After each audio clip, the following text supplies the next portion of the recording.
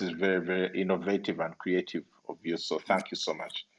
And to everyone who's joining us tonight, thanks for joining us. It's always, no one loses by learning new things or relearning old things. So thank you for taking the time out. I hope we'll have a great time together. So Moses, yes, for many people now sitting out there, we're now in a monetary economy. Most of them are really, really, they're anxious. They have fears. They have concerns. They're wondering how can they, whatever they have, little or a lot, whatever it is, this thing of money, you seem to have some principles that have mastered it, that can reassure people listening. What are those principles, those enduring principles that you have learned and passed on to other people, those time-tested principles relating to money that you really at the outset want to pass on? And you can tell our people and say, look, if you only master these, even if you learn nothing else, you will be fine. That's the reassurance we're looking for.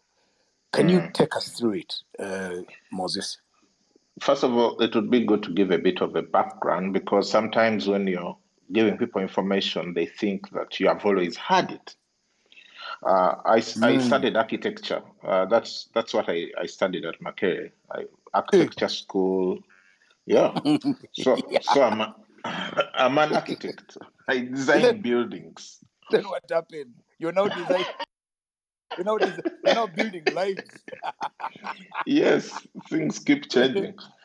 But I know, man. So I got into the marketplace and worked for 9 years. And then after 9 years of work, I attended a talk by Patrick Vitature. And that day, he just stood there and spoke for about an hour. It hit me. I knew nothing about how money works. Right. Because I had nothing to show for my 9 years of work. Like, I mean, absolutely nothing. I had a wife and 2 kids at the time, which is responsibilities. And that was all. No assets, no piece of land, nothing. You just had a cost center called marriage. Wow. Yes, I had a cost center called marriage. So I started looking around among my friends and realized I was not a unique situation. Like 90% of everyone else, that was the story. Many years of work, nothing. The money comes and goes. You know how to make the money and you know how to spend the money. Yes. So it was a rude awakening. That's when I started reading about finances, reading all these books by different authors about finances. Secrets of a Millionaire Mind, the Rich Dad series, Trump's books. I mean, anyone who had written about money and the books were available. So that's when I started realizing that after 18 years of study, if you don't count the ones I repeated, if you're just let me Mukisa, that makes the two of us. In Ruchiga they call it okudabura. Okudabura. So after 18 years of study, they didn't teach us a single lesson, even of 30 minutes, on how to manage money. Yeah. And now this was the result. The result was we didn't know how to handle money. We had studied all the other things, history of West Africa, Mansa Musa, Dahomey, Ghana, geography, if you remember Saskatchewan, those were topics that terrorized us, Canadian prairies, Swiss Alps, but not a single lesson on saving and investment. Yes. So I realized it was like a problem. So as I started reading and sharing with my friends, at that time I was leading the church. So then I had sort of a greater opportunity to share with more people. And as we shared, and spoke to people, told people in the church, and things started changing, that's how we ended up writing the book, Straightforward Financial Growth. So you said about the 5 principles, really. The first principle is acquiring financial knowledge. That's the first one, because everything starts in your head. What? Yes. Okay, so what do you mean by acquiring financial knowledge? Do I go and become an accountant? Do I learn how to become a cashier? What does that actually mean? Basically, no. You start reading. Yeah? Moses. You start. Yes. Can you hear me? What does acquiring financial knowledge? That first principle. What is it for? Yeah, I can hear you. Yes. So what is in that is start reading about money from people who have practiced the principles and they seem to have succeeded. People who are writing. Money is one of the most written about topics, I think, next to love. But there are lots of people who have written about money. So love, they just sing about it. Yeah, the love sing. Yeah, people don't have enough time to read the whole book. So 3 minutes and you know the whole thing.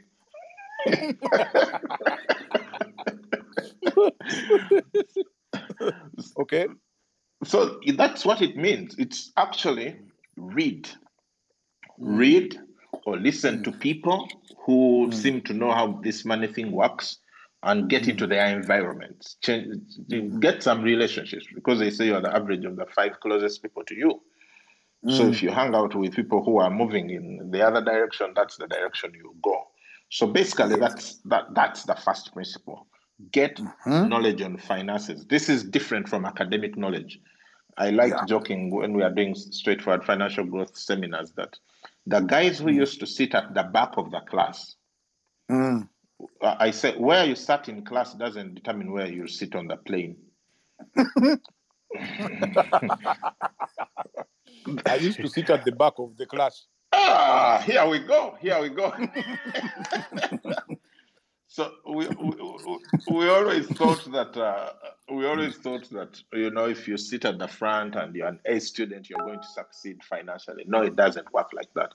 If you sit at the front and you're an A student, you'll be employed by the people who succeed financially, because the two volumes of knowledge are completely different from each other. Financial knowledge versus academic knowledge. Yeah. Good. So that's one. The second principle is you work hard and smart. I think that one we shouldn't belabor it. How do you know you're working hard and smart? You're working longer hours. You're getting up before anyone else, and you're putting in the work. You feel the drain. Some people think that they can just somehow be around and operate on deals, deal here, deal there. Okay, deals are good, but if you don't know how to work hard and smart, still you won't be able to do it. So that's the second principle. The third principle is to manage your money.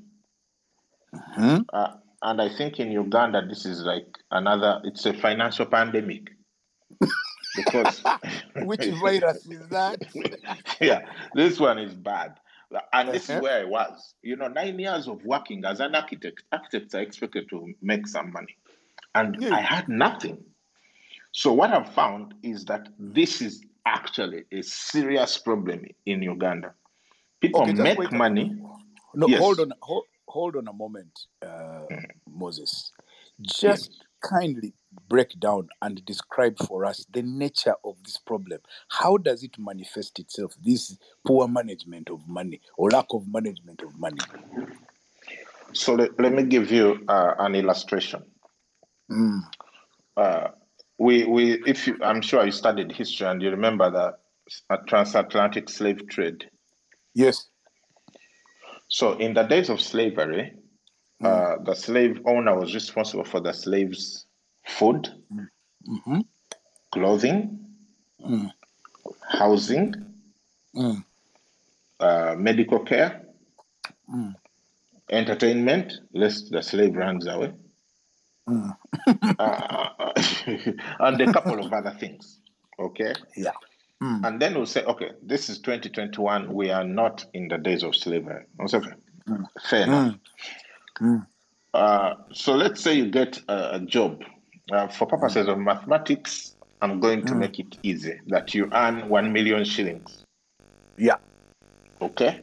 So you earn 1 million shillings Your friends ask you after the pandemic, now you can't go to the rugby club, but if you go to the rugby club and your friends say, hey, what's up? What's up?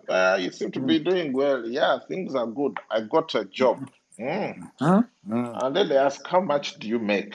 And you're like, I make 1 million. Okay, so that's your income. Now you go to church. Allow me bring in church at this point. You go to church and the preacher preaches and they talk about tithe. So you leave 100K at church. You have 900 left.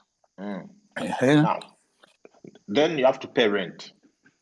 Okay, let's say your rent is about 300,000. Now let's say I am the one who is employed. I work at Ruggiero Farm or Kabushenga Incorporated. So I come, you give me the money, but then I go and pay the landlord. Let's say Comrade Ottawa is the landlord. Yes. Okay.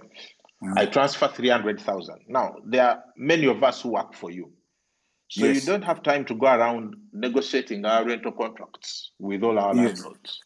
Yes. So you give us one package and say, my friend, make this thing work. So now, here's what happens. So really, who just paid? Who paid? If I parent, who paid the money? It is you. No, that's not true. It is you. Okay. Yeah. The employer, you have just paid the money. And who just got paid? Comrade Ottawa. Yes. He just got paid 300,000. Now, who thinks they got paid? It is you who thinks you got paid. I think I got paid just because the money was transferred through my account. To the landlord? To the landlord. So you are holding... Your account is a transactions account. It's not a holding account. You're a courier. I'm a courier. So Kabushenga needs to pay. Your mobile money.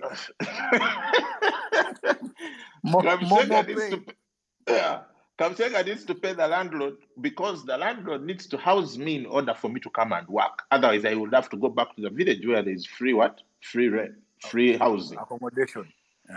So now I have 600,000 left. Now transport. Yes. To and from work. Let's say that was another maybe 200,000. 150. Okay, let's do 150 midway. So it's the employer paying the transporter, the guys of border, safe border, bus, whatever. Now I think I'm being paid. Now we have at this point 450 left. Then throw in utilities of every kind: water, power, gas, etc. It's about 100K. Another 150. 100, okay. Fine, 100. Yeah. We have 350 left. Now, food. You have to eat. So apart from that lunch they give you at work, if they give it to you, let's say you're spending another 150,000 on eating, subsistence. On eating, yes. And at this stage you must avoid things like going to certain places where 1 meal is 75,000 because that's half of your monthly budget for food. You're something called chikumi. That's chikumi. So now you have 200,000 left. Okay. That by the time you've done, you do shopping for clothing and other things you use in the house, soap, etc. There is another claimant who asks for transport before she comes for the weekend. That one. Hey. Hey. We haven't even reached that one yet.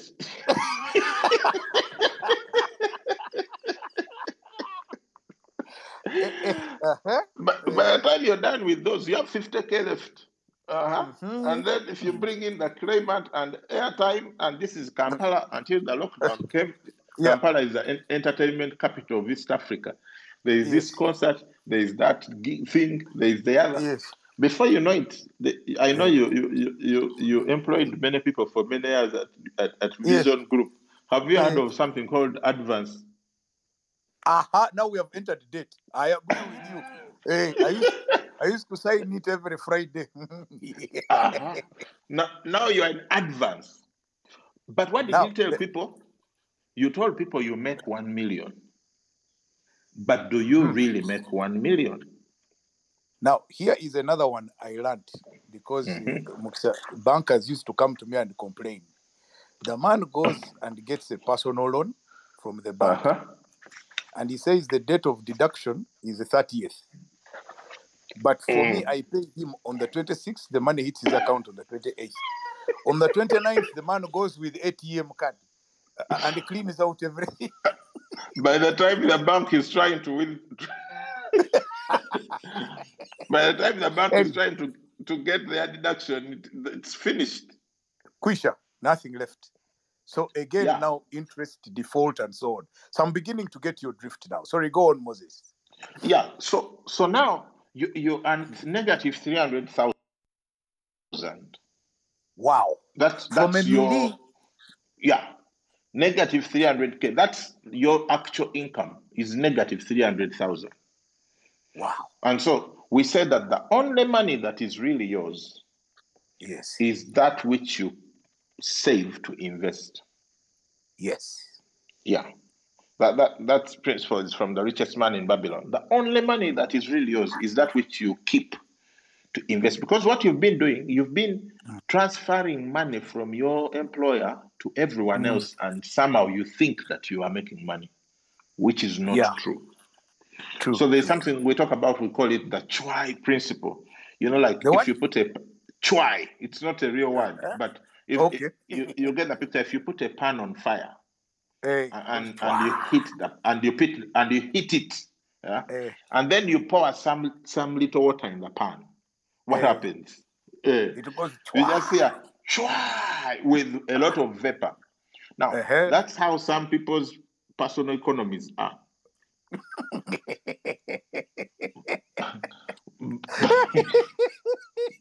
By the time the money arrives, the pan is hot. And like we like to say, all you see is vapor. It's gone. You know, Bukisa. Yes. I must confess, that's how I used to be. Kamshanga, are you serious? If you found me in Club Silk on a Friday, I was like that. Then by Monday, the saucepan is so hot, the water doesn't even have time for chwa. It starts vaporizing before. Yeah. One guy said that money talks. It always says bye to me.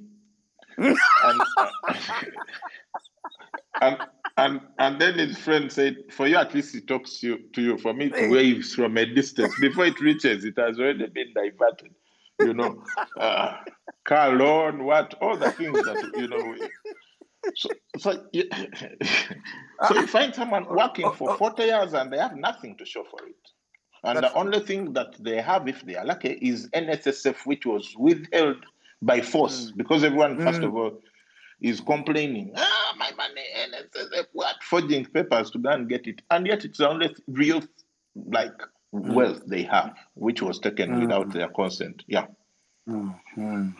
So that's the money management conundrum we are in. Okay. Number 4. Number 4 is make wise investments. Okay. Yeah. So if the money just sits on the account, it's losing value. Assuming you're saving it. So now you have to invest it, and you have to make sure your investments are having a certain return on investment percentage per annum to rise above the inflationary rate and build your wealth. So let me see, Moses, let me see first of all if I understand that principle. You are saying that you must put your money in activities that will earn a certain percentage of that money in return. It should be either 10%, whatever it is. And that what you're saying is that in order for it to keep value, that return should be higher than the rate of inflation, because inflation eats away at the value of the money as it is. Is that what you're saying? Yes, exactly. Okay. So many people understand the idea, but then they get stuck when it comes to how to execute it. It seems like in Kampala, every time you talk about investment, the only thing people think about is real estate. Buy land, and build apartments. Yeah. Even in a swamp. So we seem stuck there, like that's the only idea. So so what I've done. So first of all, I advise that of all your income, you should not be investing less than 20%. If you invest sub 20%, you will not manage your latter years in life well. You'll have a much harder life as a senior citizen. What do you mean? You really want me to tell you? This is very okay. Talk. What are you fearing? First of all, you're in your house. You are in your phone. There's nothing that's going to happen. You talk. You tell. So you Mukisa. You tell these Ugandans. Let them learn, please. So it's 20%. Now I'm going to use a story in the Bible. Pharaoh had a dream. Yes. The Pharaoh of Egypt. 7 thin cows ate 7 fat cows. And what was amazing is that they remained thin. 7 thin stalks of wheat swallowed 7 fat ones, and they remained thin. So he told all these astrologers, magicians, they couldn't get it. And they brought some Hebrew boy called Joseph. So Joseph tells Pharaoh, these things mean one thing. There's going to be 7 years of plenty. And after 7 years of plenty, there's going to be 7 years of scarcity. And he didn't end there. He told him what he should do. He told him that he should get a wise person who should gather 20% of all the grain in Egypt during the 7 years of plenty. 20%. Because it said a fifth. In the story, it says a fifth. So 20% of all the grain, and that 20% will sustain the country in the 7 years of what? Of scarcity. Now, Pharaoh was like, no, we can't get any wiser one than you. You are the one who has the solution. So do it. So he starts doing it. Now, when Joseph was buying this 20% from, when there's plenty, the basement prices, I imagine. No one was asking, why is Pharaoh buying all the grain? What's going to happen? People were happy to give it away at almost free. Yes. And that's until the what? Until the 7 years ended. Then the famine started. And in those 7 years of famine, Pharaoh took over everything because they ran out of money, the money they had sold the grain to Joseph with. Then they said, we are out of money. What do we do? So he said, bring your cows. So they gave Pharaoh all the cows. Now that's movable assets. Money is liquid assets. Cows is movable assets. So Pharaoh owned all the animals. Still, they ran out. Then they said, now, what are we going to do? We are out of... They said, no, bring the land. So they sold the land to Pharaoh. They gave them, those are fixed assets. Yes. And then they still ran out of money. They went, we're out of, even the land is gone. Now we will serve you. We'll be your slaves. We are bringing our hands. So I call that reverse economics. Like, as you grow older, you shouldn't be moving back to your starting job where you're 80 years old and you have to report to your 25-year-old supervisor explaining why you're late. That one is tough. Yeah, that's what happened to the Egyptians. Now, here's the thing. The thing I like to point out that let's use this information figuratively. And let's say Kamshenga is going to defy all the odds and live for 100 years, okay? That I can do. Yes, I think so. So let's say the first 20 years are years of general education, okay? Yes. So we are left with 80 years.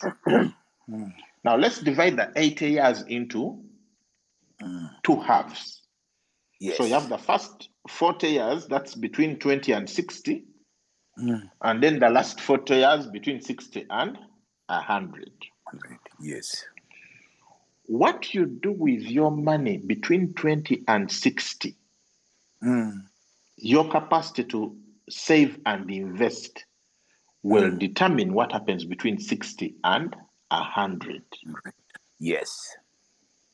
And I've done a little bit of social research, and I've found that a lot of people who have been in the formal sector, because they have not prepared for post-employment life, Yes. usually die between 2 to 10 years after employment. No one stretches. No. Moses. Yes. Tops 5 years. 5 years. If they have pushed 5. Okay. Now, I was being lenient because I didn't want to scare people on the call. But 5 actually is more accurate. And you know why people die? It's not because suddenly their bodies have rioted and they want to die. No. They are out of resources. Because in the bumper years, they were spending all the money on everything out there. And now they have given you that letter saying you have worked long enough, bye-bye. Now, for many people, the only thing they have is their NSSF money. Now, do you know the number of what percentage of NSSF savers lose all their money within 2 years or less? Tell me. 98%. Wow. 98%. They are broke within 2 years of getting the NSSF money. Yeah, because they were not practiced in the art of investments. You've just been living paycheck to paycheck, then suddenly they give you 800 million or 300 million, whatever, and you're supposed to figure it out.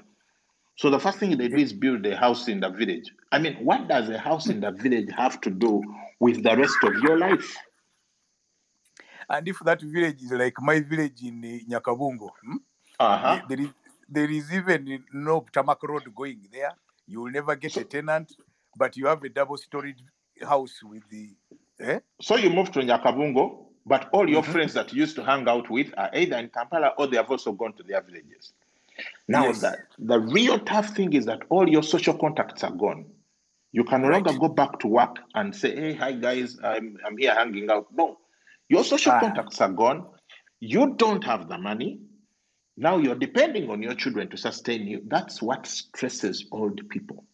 And all that stress brings all these other diseases to take advantage of their severely reduced immunity. And then they just die. There's a new word for it. It's called underlying conditions, comorbidities. So the pandemic you are talking about finds you when you have underlying conditions. Exactly. So that's the real problem right there.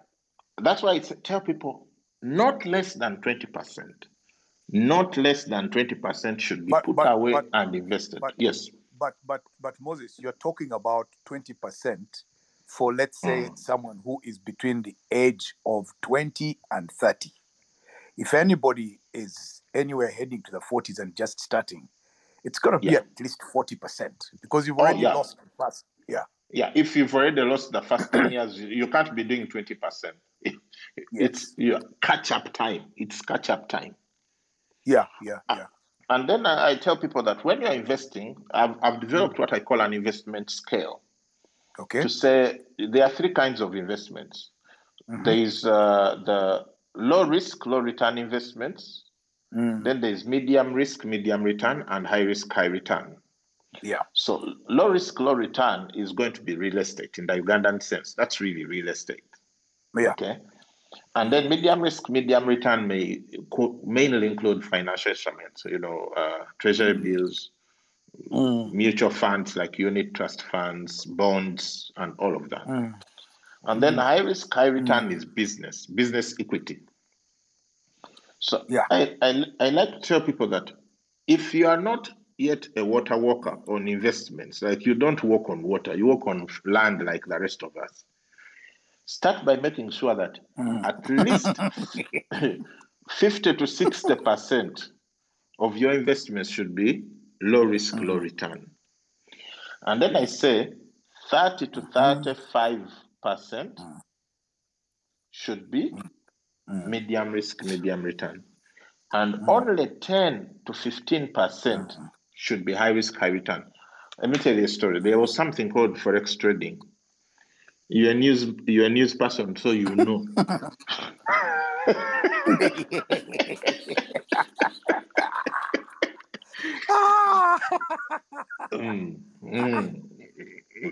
Forex trading, I will not say anything. You will not say anything. That is high risk, high return. Over high risk, no return. Now, what people did, they went and disposed of, we also dived into that thing.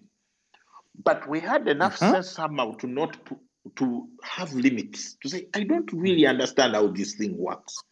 I shouldn't be diving in full swing. Now, some people, they liquidated their real estate. Testing the depth of the river with both feet. Exactly. And things went south. I keep saying, if you only had 10% there and it goes, because you are trying to increase your return on investment, you still have 90% of your assets to recover. So that's how I generally advise people. But Moses, yes, go ahead. Yes. So how do you distinguish between what you're calling high risk investment and sheer gambling on good luck, and going into betting and generally things which are unscientific, just where do you draw the line? No, you don't laugh. Because I have seen people. The man goes and he gets 20 million shillings and puts it on, and he says England is going to win. Is that high return or that's not an investment? Mbuzanga fala. I'm just asking like a fala. You tell me.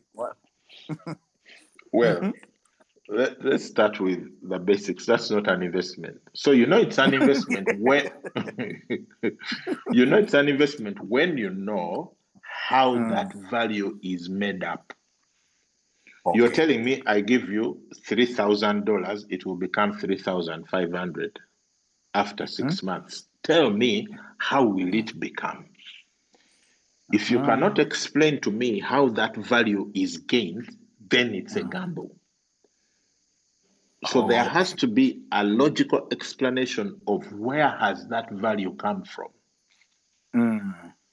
Now, let me also add, Moses, here now from a bit of experience now at my age, if the answer to that question, the person talks many things in a lot of English and you're having trouble understanding. like collateralized debt obligations. Or credit default swaps. Go ahead.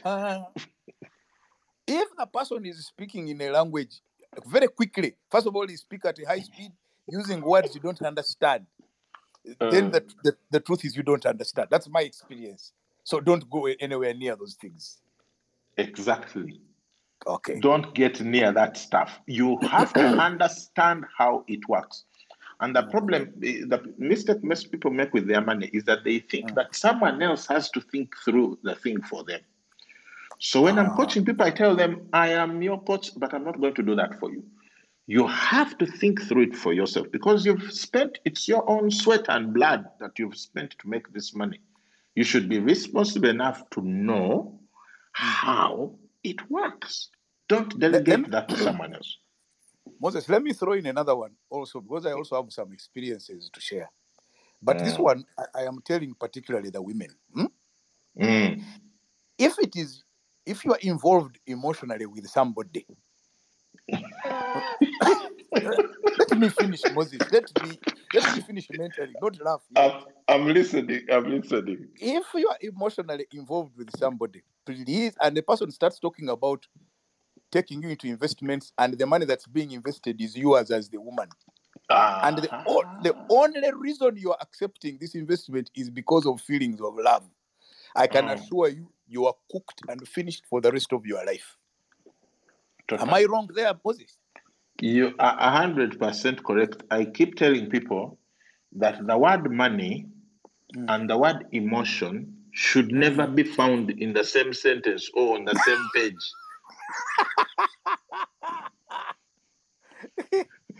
Even in investment clubs, these things of we have invested, we are friends, what? No. Everything in writing without emotion. Yeah. Yes. So emotion and money don't mix. When they mix, very bad things happen.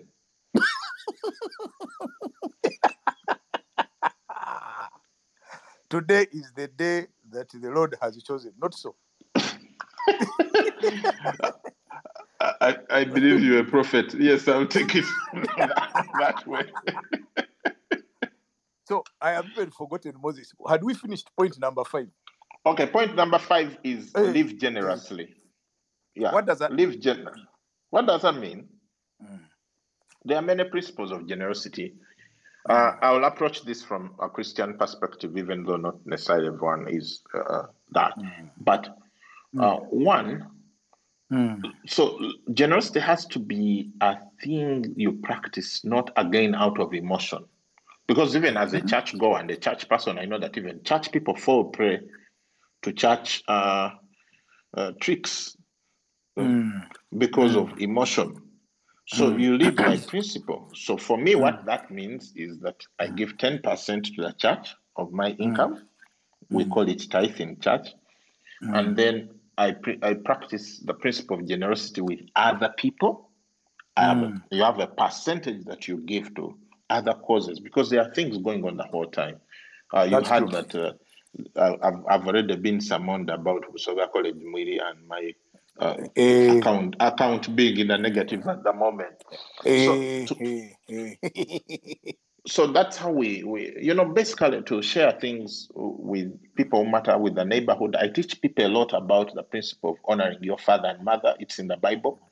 Yeah. And I found that actually honoring your father and mother involves sharing your resources with them. If you're lucky enough to have parents and then they're older years, they shouldn't be struggling to barely make it while you are having fun in Kampala. You must regularly check on them and take care of their essential needs. Because they should never have to ask. As they say, I think this is probably somewhere in the Quran, that they are God's representatives on earth. Your parents. So they should never have to ask. Yes, go ahead.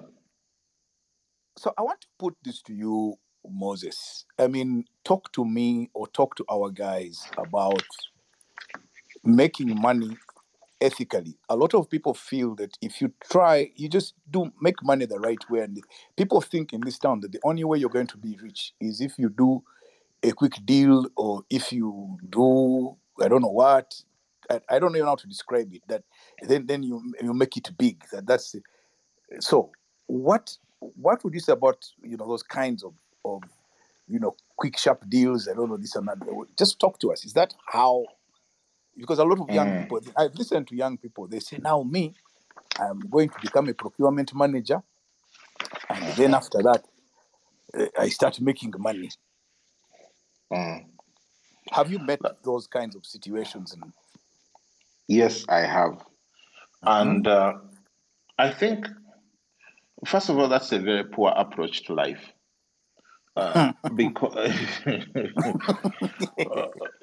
Because when you've defrauded people, I mean, we all read news and newspapers. This amount of money was given for this cause.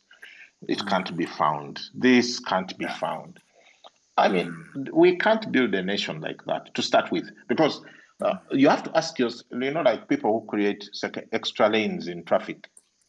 Yes. You have to ask yourself, what would happen if everyone started doing that? Yes. Because if everyone started doing that, even your seeming advantage is gone. Yeah. You will no longer have any advantage left if everyone does that. So if you are going to do that, ask yourself, what would happen if everyone starts doing that? That's how you end up with no nation. That's true. So There is a very clear way of making money. You solve problems. Right. Money is a reward for solving problems. The day I learned that principle, I got delivered. Yes. Moses, can you repeat that slowly and clearly, please? Money is a reward for solving problems. Yeah. So money is a reward for solving problems. When you solve somebody's problem, yeah, then you will be rewarded with the money. Exactly. So that is the sustainable way. That is the sustainable way and very good way. In fact, I read in a book by Daniel Lapin that every banknote is a certificate of performance. Wow. Yeah. Wow. Every banknote, when you sell Ruggiero coffee, yes, and then you get some banknotes from whoever is buying, so those are certificates. You're being awarded for solving somebody's problem. Somebody who wants to get a kick of caffeine. Who wants to get a caffeine kick from the coffee. Aha. Okay. Yes. So that's how economies around the world run or are supposed to run. So money is a reward for solving problems. Someone said that entrepreneurs are people who solve problems for a profit. Wow. And entrepreneurs are people who solve problems for a profit. All right. And the difference between wealthy people and poor people is that wealthy people know how to convert their time into tangible resources or tangible products and services. Yes. So it's a matter of conversion. Time we all have. The we all have 24 hours. Yeah, we all have 24 hours. That one God gave all of us equally, 24 hours. Yeah, there is no inequality at all. So then it's a case of how much of each of your hours are you able to convert into cash, ethically, legally, and morally. So once we get that, then we have conquered half the mountain. Because for most people, they were told, go to school, get a good job with benefits, and you'll make it. So their whole approach to money is an employer who pays you some money every month for showing up. Let's not even talk about performance yet. For showing up at 8 in the morning and leaving at 5. So that doesn't work in real life because that world is gone. Look, we are here now. There is nowhere to go at 8 and come back at 5. You're stuck at home midnight to midnight. The point is, wherever to think, what problem can I solve now? For what person?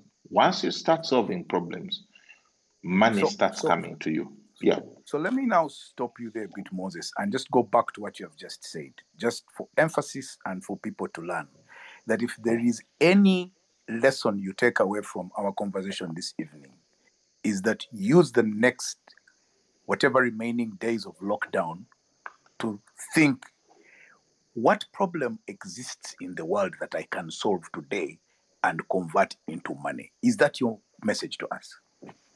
Yes. And even when you are employed, yes, here is what can change your working life. When you look at your employer as a client and not an employer. How do you distinguish the two? No, just think if you work for Ruggiero Farm as an accountant, instead of thinking that Kabshenga is my boss, think Kabshenga is my customer. And then start doing what business people do for customers to retain them and to get those customers to even give them more business. That is profound. Yeah. That's absolutely profound. I know there is one person on the group who is listening. Hilary Bamulinde, I have sent you an invite. Can you please accept it? I have sent you an invite to speak, so please accept it quickly while I'm still conversing with the Moses. So Moses, let's go back. Do you want to talk a bit more about how people can improve their management? The other problems which we described, what can people do to improve their management of money? Yeah. Excuse me. So one of the first things you do to improve your management of money is use percentages. That helped me a lot. To say 20% of my income is going to be saved and invested when I just started. Okay? Because that takes the emotion out of it. So they pay you 1,200,000 goes to a separate account, which preferably has another signatory who you can't easily manipulate. Madam.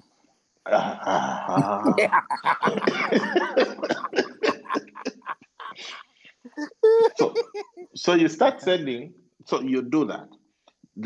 So percentages are very helpful. Robert Kiyosaki said that determine where the money will go before it arrives. Because once the money arrives, you somehow lose your capacity to think clearly for whatever reason, which I don't know. Yes. The second thing you can do is get with people or groups of people to invest together. So this is investment clubs and circles. Yes. Because these spaces have rules. You must save this much every month. You must. So they constrain you, and you can't go back and say, "I want my money." No. So get into groups where you be held accountable, but you also hold them accountable. Yeah. So if you are a member of any investment club or circle, you should be the noisiest person there. The person with the most gezi.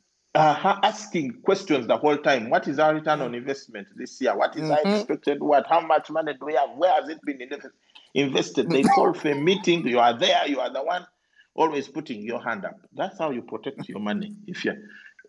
That means whoever is leading the investment club, the committee, if they ever think maybe this is a good investment, or they are going to think, but Mukisa asks many questions. Let's consult. Let's make sure we don't make a wrong investment. We don't want to get into issues. So I think that just those two steps, and please have a separate account for your money for investments. Don't mix up the tomato money and the money for future. So those should be separate. Yeah. And someone once told me that even that money, the one you're talking about, once you have separated it, give it to Madame and move on. So if at the end of that exercise you have nothing, it is okay, because you will have saved, you will have invested, and you will have sorted out the kitchen. Now, if you have nothing left, it is okay. So Moses, I want to.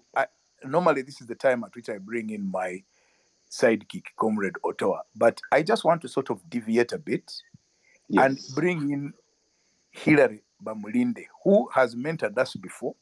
But I really want to listen to the two of you talk to each other now. I want to hear how your combined wisdom, the two of you. Hilary, what? Hello, Robert. You have been listening. You talked. The two of you talk to each other. I'm not going to ask you questions. Now you advise us. You talk like people you have made money. You understand these things. The rest of us don't know. Now you talk to us. I'm not going to say anything until I stop you. You talk now. The two of you talk to each other. You have put me in very big shoes. But Bamulinde, your shoes are now okay. You don't borrow Mukisa's shoes. You have yours. Let Mukisa also have his shoes. Now you roll. Glad to hear you, Hilary. I've been reading a lot of your articles and forwarding them to all my people, and I think you are a very brilliant mind on this topic. So thanks for sharing this evening. Thank you, Moses. Yes, I try a little bit. Moses, one of the things I would love you to address or touch on is the perception among many young people that there's no point saving in your 20s. Most people think you should start saving, or maybe in your late 30s or 40s for your retirement. And I've written a number of posts on Twitter and other platforms, telling people that ideally you start saving or investing for your retirement while still in your 20s. And it's something that, of course, some people take lightly. But from my experience, I always tell people, if you get your retirement money, it is money you should never in a business you have never done. You don't retire at 55 and all of a sudden you're getting NSF money and starting a poultry farm. And I've seen from live examples parents of my friends losing all that money within 1 year. And I remember telling one, I would rather put my money in a savings account, eat it slowly until I die, than starting something new. So I'll be happy for you to touch on that topic. Tell people why one, the essence of starting saving at a very early stage, and two, how can they do it? Wow, that's very profound. And like the example you just cited, like I was telling people, it's 98%. 98% of all NSSF savers lose their money within 2 years or less of getting it. So that's a huge percentage. So so basically consistency compounds. The longer you take to start, the less safe you are when it comes to savings and investments. I worked it out that if you were investing and you had a consistent investments of 12% return on investment, you would need 17 years. After 17 years, your money would be making for you as much money as you're being paid at work, if you're consistent. Now, even if you threw in a few inconsistencies here and there, maybe 20 years, okay, 20 years. Now, if you start at 25 right out of uni, that means 45, you're good to go. You're safe, you can work. Now, if you start at 40, it's much harder because at that time, your lifestyle is so different that to even make that 12% is so hard. So consistency compounds. So that's how money works. The earlier your money starts working, the more money it will be making years later. Right. If your money starts working late, then you have to be like 120 for it to start to kick in. Now, if you start at this rate, after 20 years, your money will be making about the same money that you are being paid at work, all factors remaining constant. If you give it another 20 years, it will be making you a lot more money than what you work for. And that's the whole idea. That's where you should go, because people think that when you grow older, okay, we don't think about it. First of all, we never think we will grow old. Somehow we think you'll always be 25, which doesn't happen. That's true. The other day I looked in the mirror and I was shocked at who I saw. So that's a problem, because people never think of, seriously, when you're young, you don't think you'll ever grow old. No. It's usually when you hit around 40, 45, that starts occurring to you. I think something is changing. Now, by that time, it's too late. It's too late to spring out of the problem. So that's why we keep having these funerals of people 2 to 5 years out of work, because they haven't prepared for life after. So, yeah, I just want to put it out there, and I support what Hilary is saying. The earlier you start, the better it is for you. Thank you, Moses. Let me just add on one line before Robert kicks me off. Go ahead. I, in my experience, and I've dealt with many young people, some with small businesses as small as Rolex stands or even hawking. And I find that guys who earn, say, up to 500, 600,000 manage to save something every month, as compared to, say, people with an office job earning 1.5 and to 2 million shillings. And in my experience, I find that the reason is because the people who are earning seemingly a lot of money, the 1.52 million shillings, put a lot of outside expectations on themselves. What am I saying? Yeah. You find someone is earning 1.5. They live in an apartment or a house of 400,000. And when you ask them, but you see, you're spending nearly 40% of your income on rent before food and transport and everything else. And the reasons are, how will my girlfriend visit me if I have no place? I can't share a house.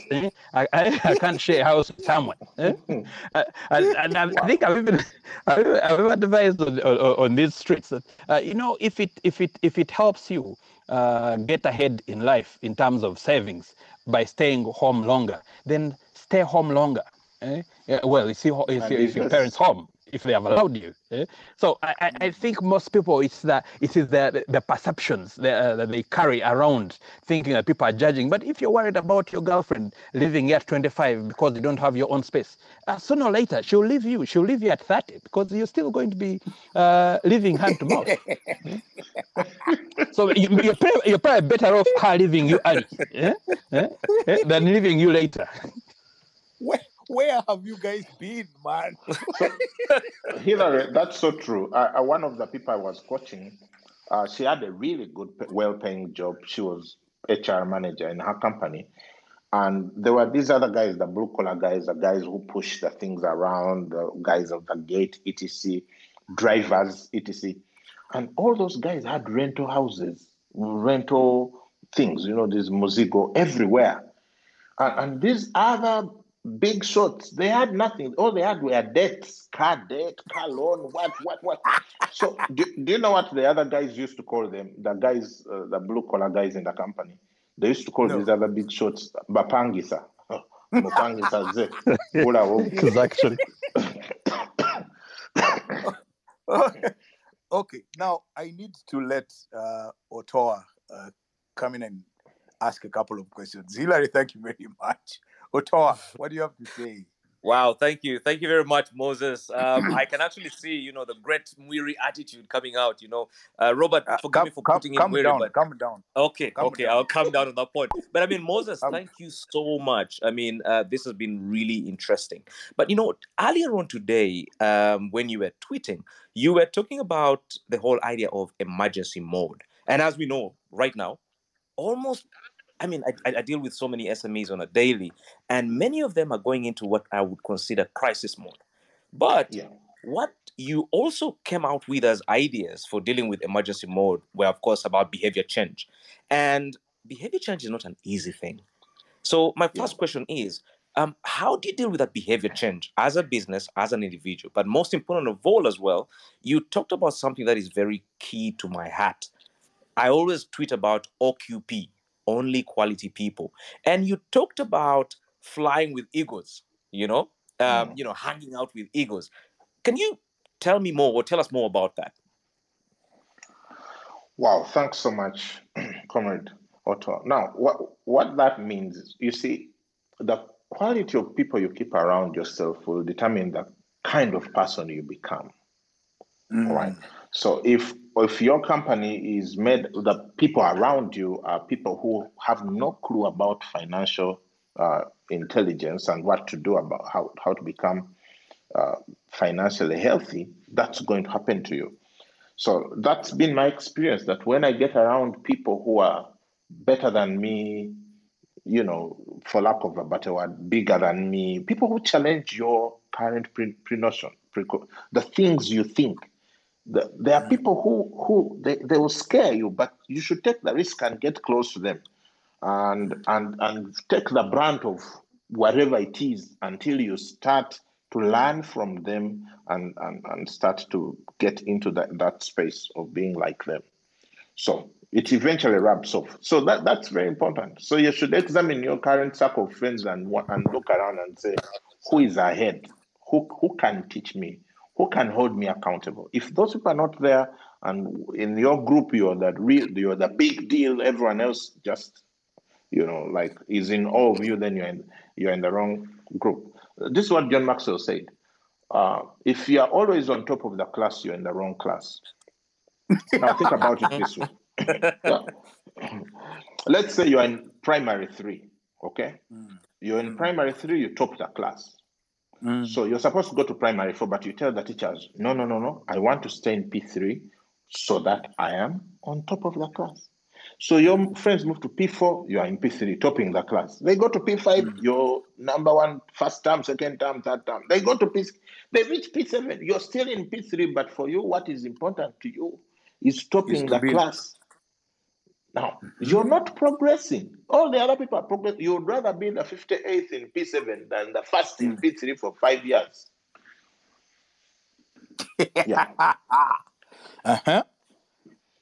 So, yeah, I think that's what Toa asked about. So that's very important.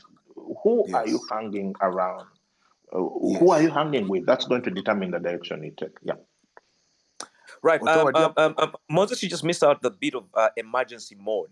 What would be your advice to individuals or to businesses, in dealing especially with this very unprecedented crisis? I mean, we're now in the second year of a lockdown. What does it mean for an individual and a business? For the individual, I will say 4 things. Okay. 1, become multi. I learned this from Grace Munyira of Vine Pharmaceuticals. He said, be an and person. Be the person who at the office, you don't do just one thing.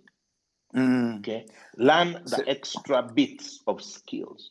Be an and person. Don't say, me, I only sweep the corridor. Then they tell you, can you clean the table? No. I only sweep the corridor. That doesn't help you. Do you know what they used to say, Moses? That for me, my job description is this one. Anything outside my job description, I don't want. Now, those are the people who are being fired right now. Be an and person. Know something extra within that business. Be that person who knows how this works, how that works. Then it becomes very hard for people to get rid of you when they are laying off people. Secondly, become a quicker person. I find that in Uganda, slothfulness seems to be like a national disease. Like everyone is trying to do whatever they are trying to do as slowly as possible without being fired. Everything. We walk slowly, drive slowly, type slowly. I don't know. So in our environment, if you are the person who can move even just a little bit quicker than everyone else, you're already at an advantage because people do things slowly. So be that person who anticipates what is needed, and when you are given an assignment, start turning it in 70% of the time you've been using. That puts you at an advantage. So move quicker. The third thing is become a leader. Now, what do I mean? Become a leader means that, let's say Kabishenga is our boss. Okay, he is even on this Twitter space. He can throw us out. Hey! Now, let's say he has power. Let's say he has a team of 10. It's 10 of us who are directly reporting to him. To become a leader means you start anticipating, when does Kabishenga need this report from all of us? And so you start working with your colleagues. It's leading across. It's a very different kind of leadership where you're not their boss. To help Kabishenga get whatever he needs even quicker, and start anticipating and asking him, oh, by the way, this other assignment you gave us, I've already talked to my colleagues. I think here is the report. Is there anything else you want us to do? Do you want us to improve it? So that's how you become a leader. You start getting ahead of the game, mobilizing other people on the team to perform at a higher level. Don't just sit down and say the boss is the leader. No, leadership is not about position. Leadership is about responsibility. When you become the person who's taking responsibility on the team and being responsible for the team's high performance, even if you're just colleagues, you've become a leader. It's not easy to let go of you. Yeah. So, Moses, I want to send you with a message. I want to send you to that man of Vine. What did you say his name is again? Grace Mnyira.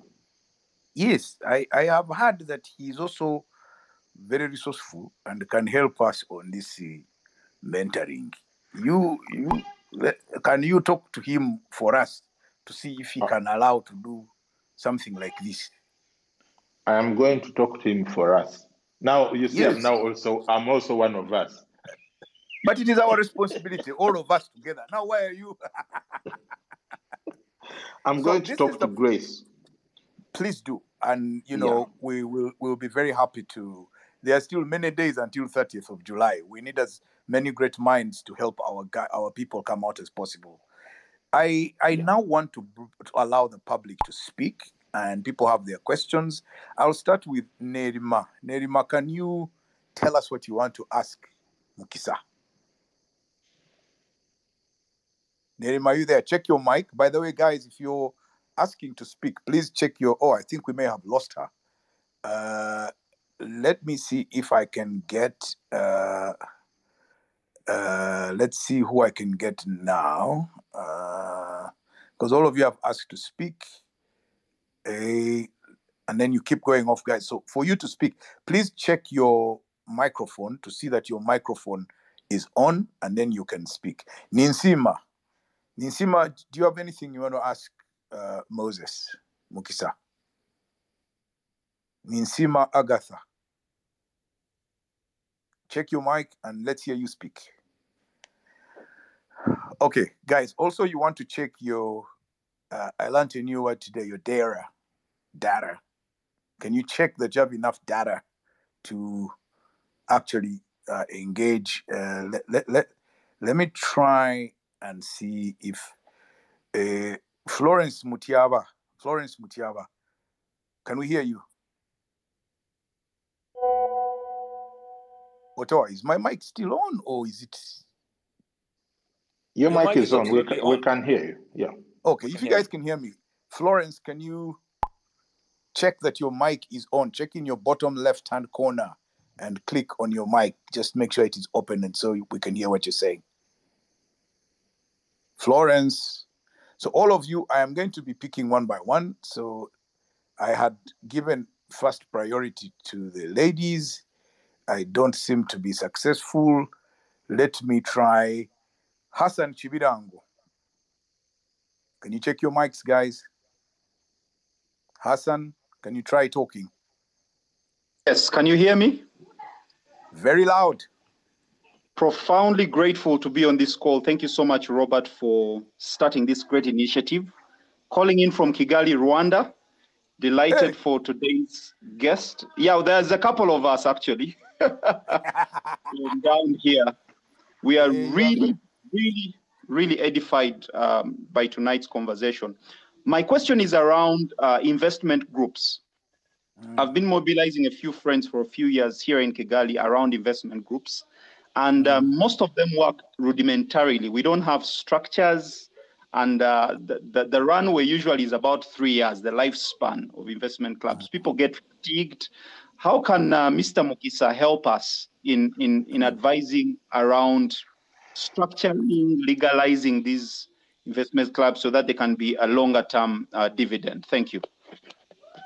Okay, great. Moses, do you want to take that on? All right, I can. I hope I'm on. Yeah, we can hear you very loud. So investment clubs, I've been learning quite a bit about investment clubs. One, it helps, especially if you are not a huge circle. If you're just an investment club of friends, it helps to focus on a specific investment or for a specific time. Right. So you say, we are going to build an apartment complex in Chira in 4 years. Right. Okay. And then you work backwards and say, so how much money do we need to do that? And then you work out how much do we need to put together per month. And so when you look at yourself and say, do we have that money or do we need to bring in more people? And then you work towards that target within the time. You finish the apartment. By the time you're done, everyone knows what percentage of that apartment block they own. And then you can either use the same club to go on to another project or close it and even start another one, because many people don't have long-term discipline. Some people can be disciplined for only 7 months. Afterwards, they stop putting in their money. So you don't want to be stuck with them. You don't want to sign papers that say until death us do part. That's only marriage. So make sure you have a specific investment for a specific time, which shouldn't be more than 5 years for an investment club. Beyond that, you're looking at a much more complex sort of organization that doesn't work like an investment club. Right. Esther L. What do you have to say, Esther? Esther? My question is, I Yeah. really want to set up something during this COVID period, but I'm a bit scared. Is it possible for someone to set up a business during this pandemic and still become successful? Esther, let me ask you a question. Yes. Esther, what are you scared about? What is your fear? What's your real fear? Yes, I'm hearing you. I'm saying, what is the fear you have about starting the business? What's the nature of the fear? My nature of fear is, will the business work out? Will I earn the profits? Will I get customers? Because people are not really earning as much as they used to before the pandemic started. So my worry is, will I get the customers? That's my main worry, because the business succeeds because of the customers you have. Okay, Moses. It depends on the kind of business. COVID or no COVID, you shouldn't try to sell sand to Arabs or ice to Eskimos. So what are you trading in? What is the business about? Because in COVID, people are still eating. Where are they getting food from? From Ruggiero. Ruggiero. People need medicine. So there are things that people can't suspend just because there is COVID. If you're in transport business, maybe things have changed a bit. You need a pickup, not a kamunye. So it's just think. Always think the possibilities. Just think. Yes. There are people who are making a lot of money right now. So don't think the obstacle. Think the possibility. And right. Get some counsel from other people who are doing other things, and then go ahead with it. Great. Fiona Sozi. Hi, thank you. Moses, yes. Nice hearing from you. I hope I'm loud and clear. Yes. Yeah. Okay, Moses, you mentioned something about percentages, and it reminded me of the 5 J's principle. And, we are in unprecedented times, and there are times when a particular drug, say the emergency fund, runs out. You have people dying all over the place, and there are people you're supporting. So which of those things is like a non-negotiable? Type is one of those. But which of those other percentages or other drugs should you not touch or move things around? Please advise.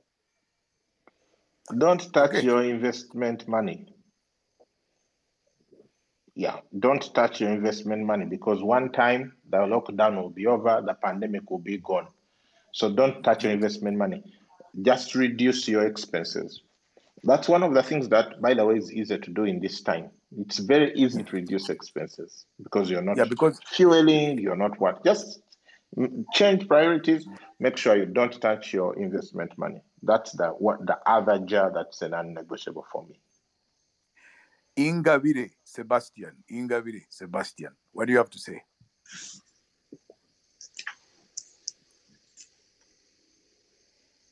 Sebastian Ingabire, can you tell us? But I can't hear. For us, we can hear you very loud. Continue. To speak. Moses, thank you. So, I want to know how. Oh, I think his internet is probably bad. Ekukulerut. I think that's if I'm getting your name. Can you speak?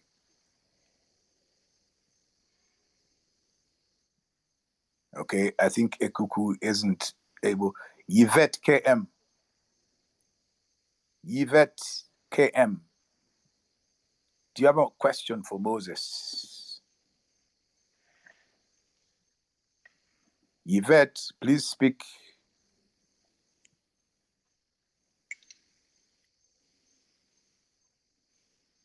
Okay, let me try other people since Julius Adupu. Julius.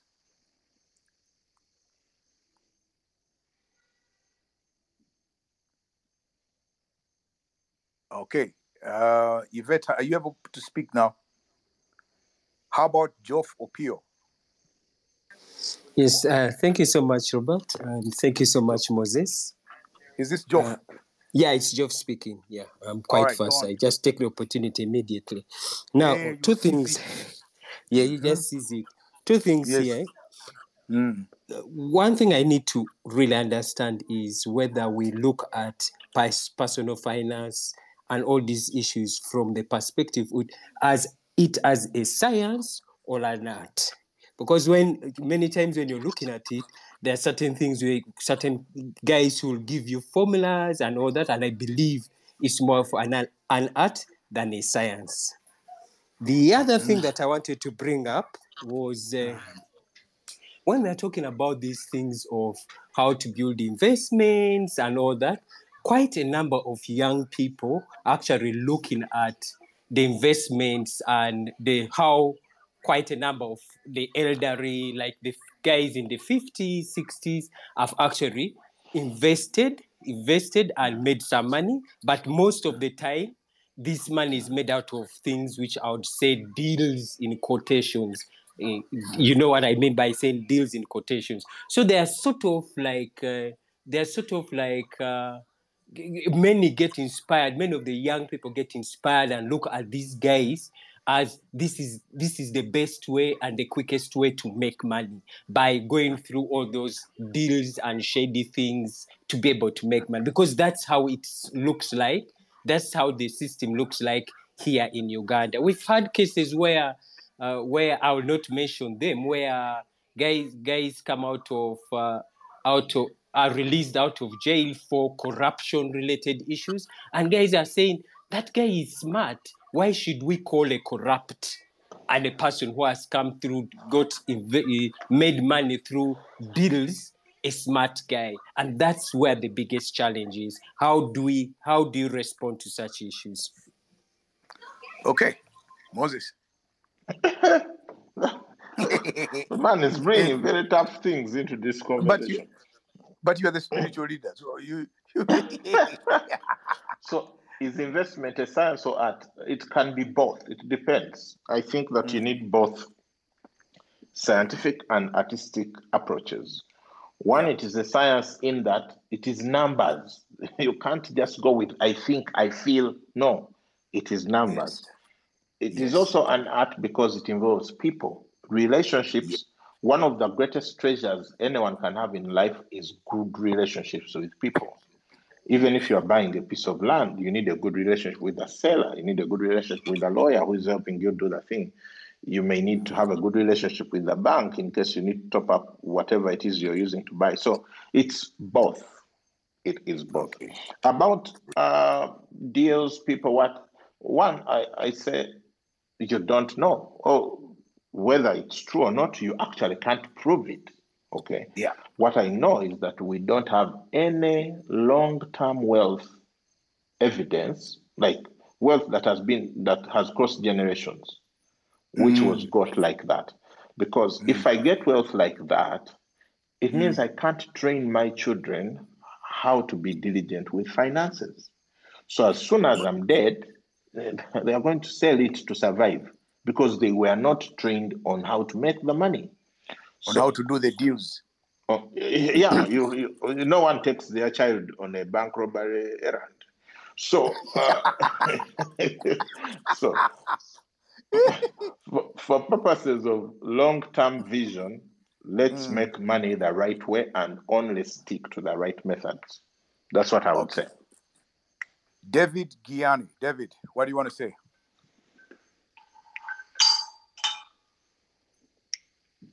David? Okay, we can't seem to Hello? hear from David. Kamikaze. Oh. Kamikaze, Yonu, what do you have to say? Hi, I hope everyone can hear me. Yes, we do. Okay, Moses, thank you very much for being a part of today's conversation. It's very enlightening, and it's also very enlightening to have someone who's a JMTer. So it's so nice to hear from the other side or have someone on the same side as you. Anyway, so in terms of personal finance, as John Maxwell said, a budget is telling your money where to go instead of wondering where it went. Now, normally people have this thing of have a budget, know where your money is going, your expenditure, your savings, so my question is that discipline of having a budget, January, February, March, it's quite difficult. You find yourself around May, you've gone off track, then you come back again. So, what's the best way forward in terms of managing your budget, in terms of personal finance and, keeping that consistency? Thank you, Moses. Thanks so much, Kamikaze. What I would say is most people struggle with a detailed budget because it's hard to carry it on for a long time. So they don't succeed. What I would advise you to do is use a simple money management system. So like when I learned all this information, what I started doing, my wife and I will come up with a simple money management system where we would give 10% of our income to the church. We would save 20% to invest. We would give 10% to other causes and would spend 60%. So we knew that regardless of what's going on, the only money we had to spend was that 60%. And once you've created those boundaries, then you start negotiating within the 60% when you have already taken off all the other money. So that's so much easier than, onions this much, tomato this much. Also, after some time, you realize that some expenses, you can predict them. Like you know weekly how much you spend on groceries at your home. You know how much your power bill is a month, the range, or water bill. So those are easier to deal with. So you just need to have a framework as opposed to having very close-knit detail. Well, if you are an accountant or you are given to that kind of detail, that can help you, but I haven't found it helpful. So I find that using a simple money management system is much more helpful than trying to do a budget and then you end up not sticking with it. Okay, there is someone I want to give the last question, and if she is who I think she is, then I must allow her, otherwise there will be no life after death for me. Agnes Namialo. Hey. Yes, thank you so much. Can everyone hear me? Yes. Yes, my question is about saving. I've had scenarios whereby someone is like, don't save money to a bank, whereby you don't get maybe some benefits or profits. It's like you're wasting time. Maybe you should save through an organization or a company shares so that you can benefit somehow. So how can someone go about that? Because someone discourages just saving, putting money in the bank, and it is just sitting there. So how can someone go about that? Thank you. Moses, now you answer. What I would say is always think both. Always think both. If you just put the money in the bank and you accumulate it there, it will lose value. Yep. But for you to take advantage of investment opportunities when they come, you need to have savings. Okay? So my friends and I, we hold each other accountable because we save weekly. So you're saving some money weekly in the bank, and then an opportunity to buy a piece of land which will gain value comes. You have some money to start with. Or you want to put some money in unit trust funds. You have some money to put. or you need to transfer some money to an investment club, you have some money. So you should always have both. Your savings account in the bank should be like your collection place for the money you're going to invest. It should just be going through there. Don't just keep it there for long. Moses, someone has told me that they want you to say something very quickly about Bitcoin. Bitcoin. You see, now you are trying to get me to swim in a rapid moving water. That's how I would describe Bitcoin. Trying to swim around Bujagali Falls. Yes. Yeah. Those who know what they are doing, because we used to go and watch those guys on jerry cans, going down Bujagali Falls. So if you also get excited and your right leg is shaking and you're like, I think I can do it. And then you say, give me a jerry can. I don't know what the outcome might be. That's all I would say on that topic. That's why I have never gone for whitewater rafting. Look, Moses. Yes. Let me say a few things. One is I've gotten a lot of requests from people who want me to bring someone to talk about a career in entertainment, music, and film, and that world, and how you deal with that with your family, how you persuade them, and so on. So I want to say that I think I have found the right person who can talk, who will be mentoring us tomorrow, and she's my kid sister, so it was easy for me to get her. Somebody called Solome Vasuta. So I'll have Solome tomorrow. I just wanted all our listeners to know. So if people want, if people want to understand, or if your kids are thinking of becoming musicians, or you want to become this, you want to become that, I think Solome will have a powerful story to tell us. Moses. Yes, sir. The only thing I can say to you today is I am completely and utterly grateful for you making the time to stay with us, because we normally end this roundabout now, which is 8:30, to let people reflect on what we've shared and to look at themselves or they look at each other as partners and say, what have we learned? So Moses, under normal circumstances, I would have given you a cow, but I think that would be too low. The only thing I can say to you is thank you for giving our people something to think about, something to reflect on, something that will help them to grow. Do you want to give them a final message? Thank you so much, Robert. And thank you so much for having me on this 40-day mentorship program. I hope this now gives me access to a visit to Ruggiero Farm after the lockdown. I will scrub up to make sure I don't bring any sicknesses to the farm. I'll wait for you at the trading center in Namayumba with traditional dancers. Don't worry.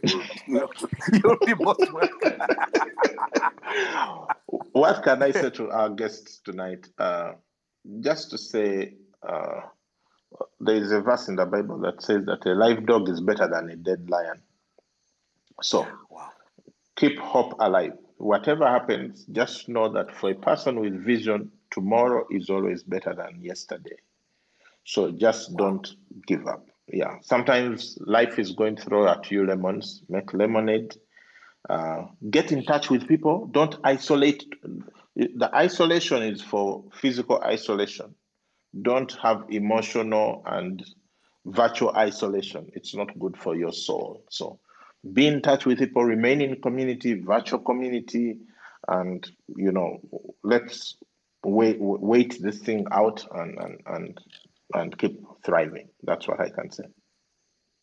Moses, thank you very much. Tony Otoa, my sidekick. I must say, Robert, before you go and before Moses goes, our Mbusoga College Mwiri Fund is still needed. That's all. That one he will Thank pay. you.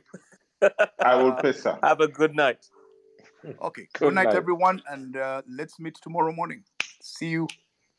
Goodbye. Goodbye.